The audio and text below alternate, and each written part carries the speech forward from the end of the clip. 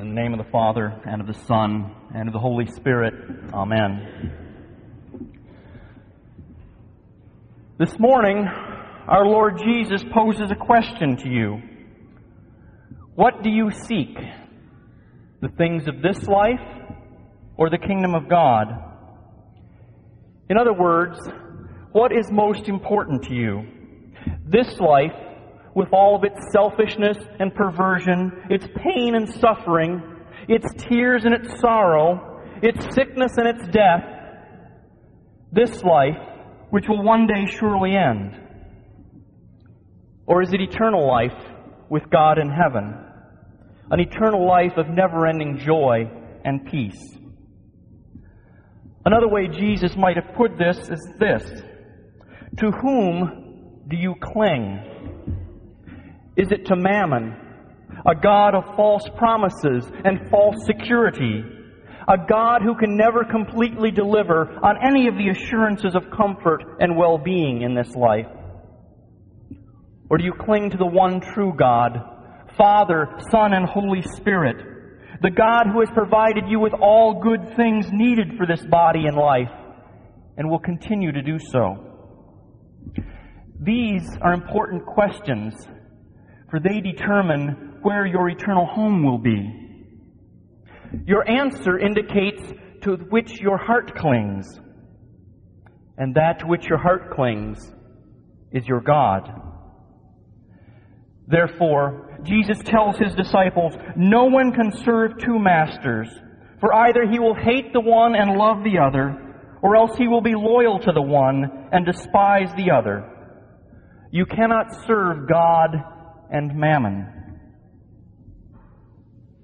You cannot serve two masters, at least not wholeheartedly. Both masters will demand your total devotion, and you will be painfully torn until you give up one and give your total loyalty to the other. If you attempt to strike some sort of middle ground, you will fail to satisfy either. Or you will alternately be consumed by the one and unfaithful to the other, or you will end up moving toward one and abandoning the other. So, which is it for you? To whom or to what do you cling? Give it some serious thought. Do you sometimes desire Mammon over the one true God? Is your concern over your next paycheck or your next retirement check? Is your desire for God, often more times than not, overcome by your desire to sleep in or to have a lingering breakfast? Is it sometimes your desire to cling more to the things of the creation than the Creator Himself?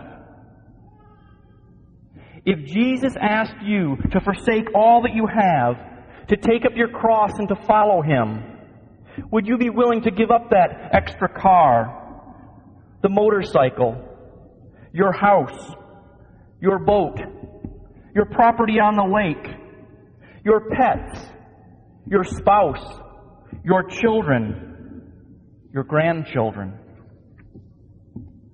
Jesus did, you know. Jesus did ask you to forsake all other things.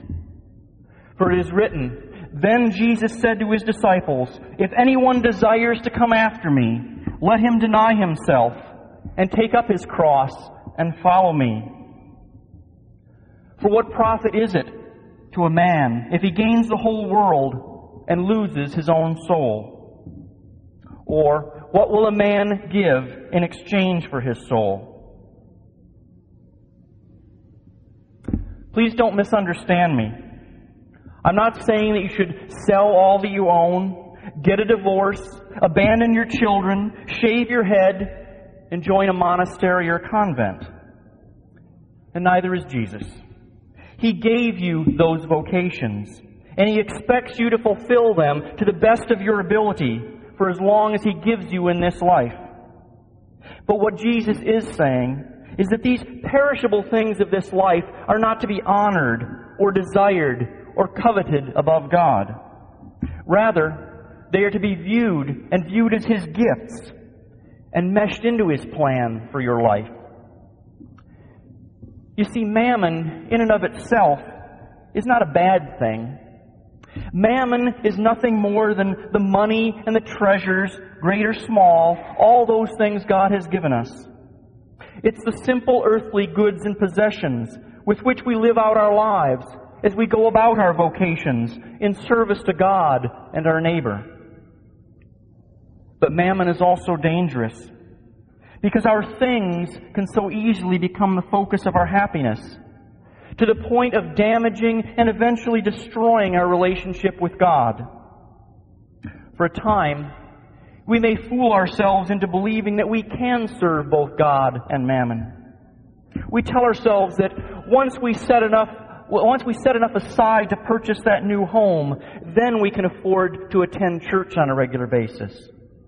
Or we tell ourselves, summer is so short, it's a shame not to fully enjoy it. Church can wait until summer is over, and then we'll spend our time with God. Often we fool ourselves into thinking that we are being good parents if we run our children all over this patch of God's creation so that they can attend this sporting event or that school function, etc., etc.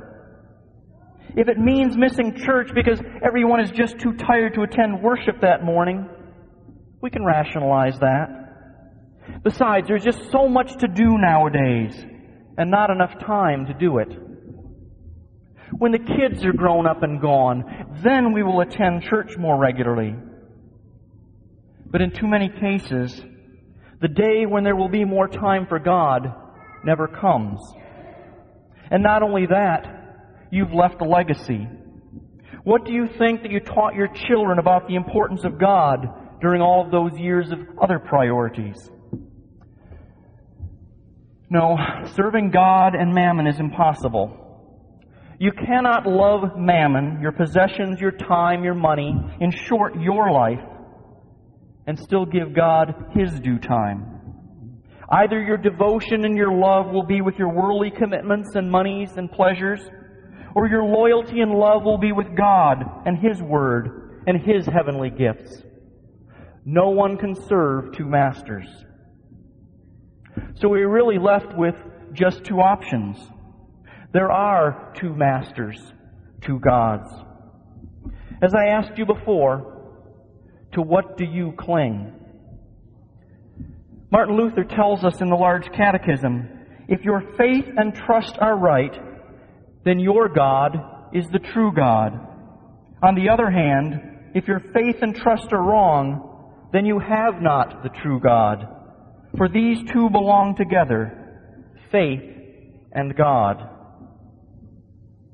Do you serve mammon, allowing him to order your day and cause you to worry over things that you really can't control?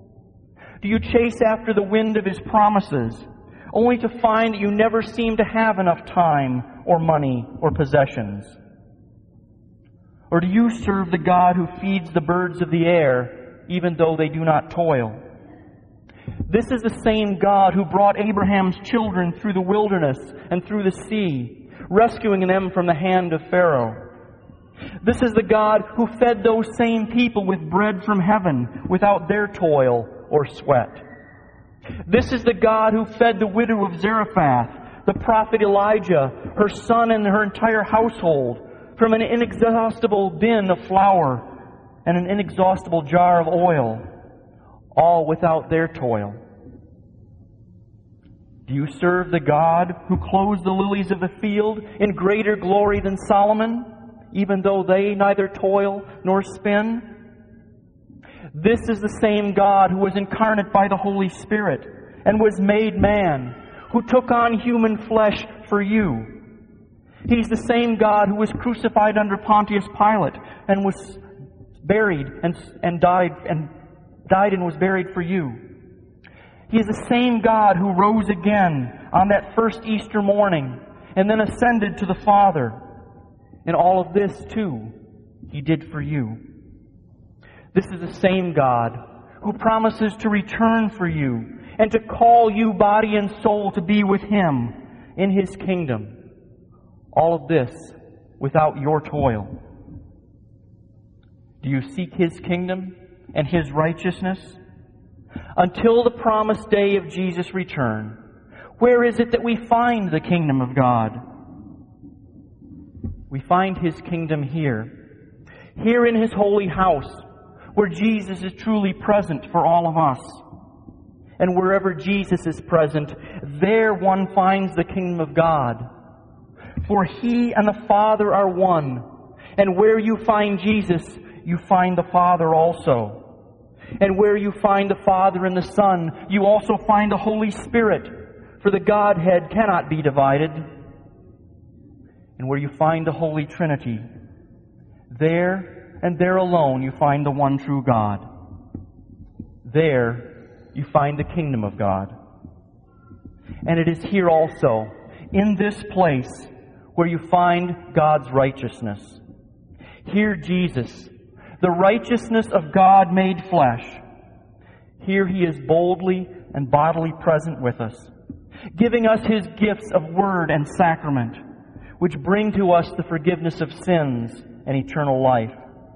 Right here, that righteousness is poured over us in blessed holy baptism.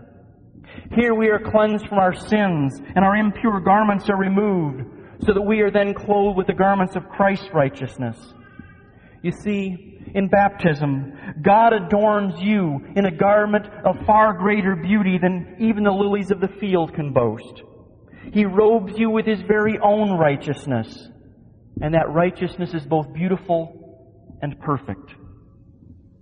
That very same righteousness is placed upon your tongue and poured into your mouth in receiving Jesus' holy body and blood in His supper.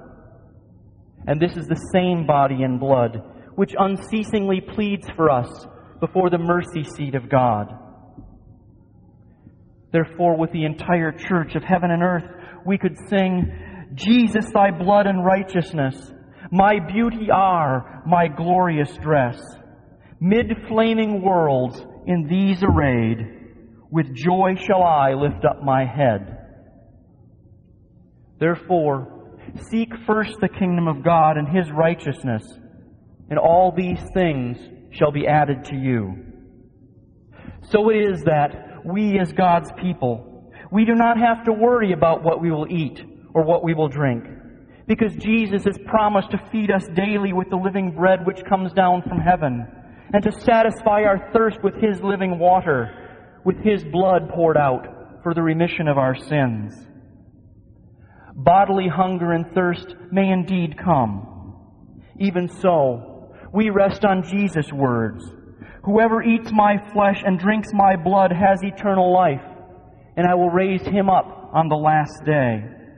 For my flesh is food indeed, and my blood is drink indeed. He who eats my flesh and drinks my blood abides in me, and I in him.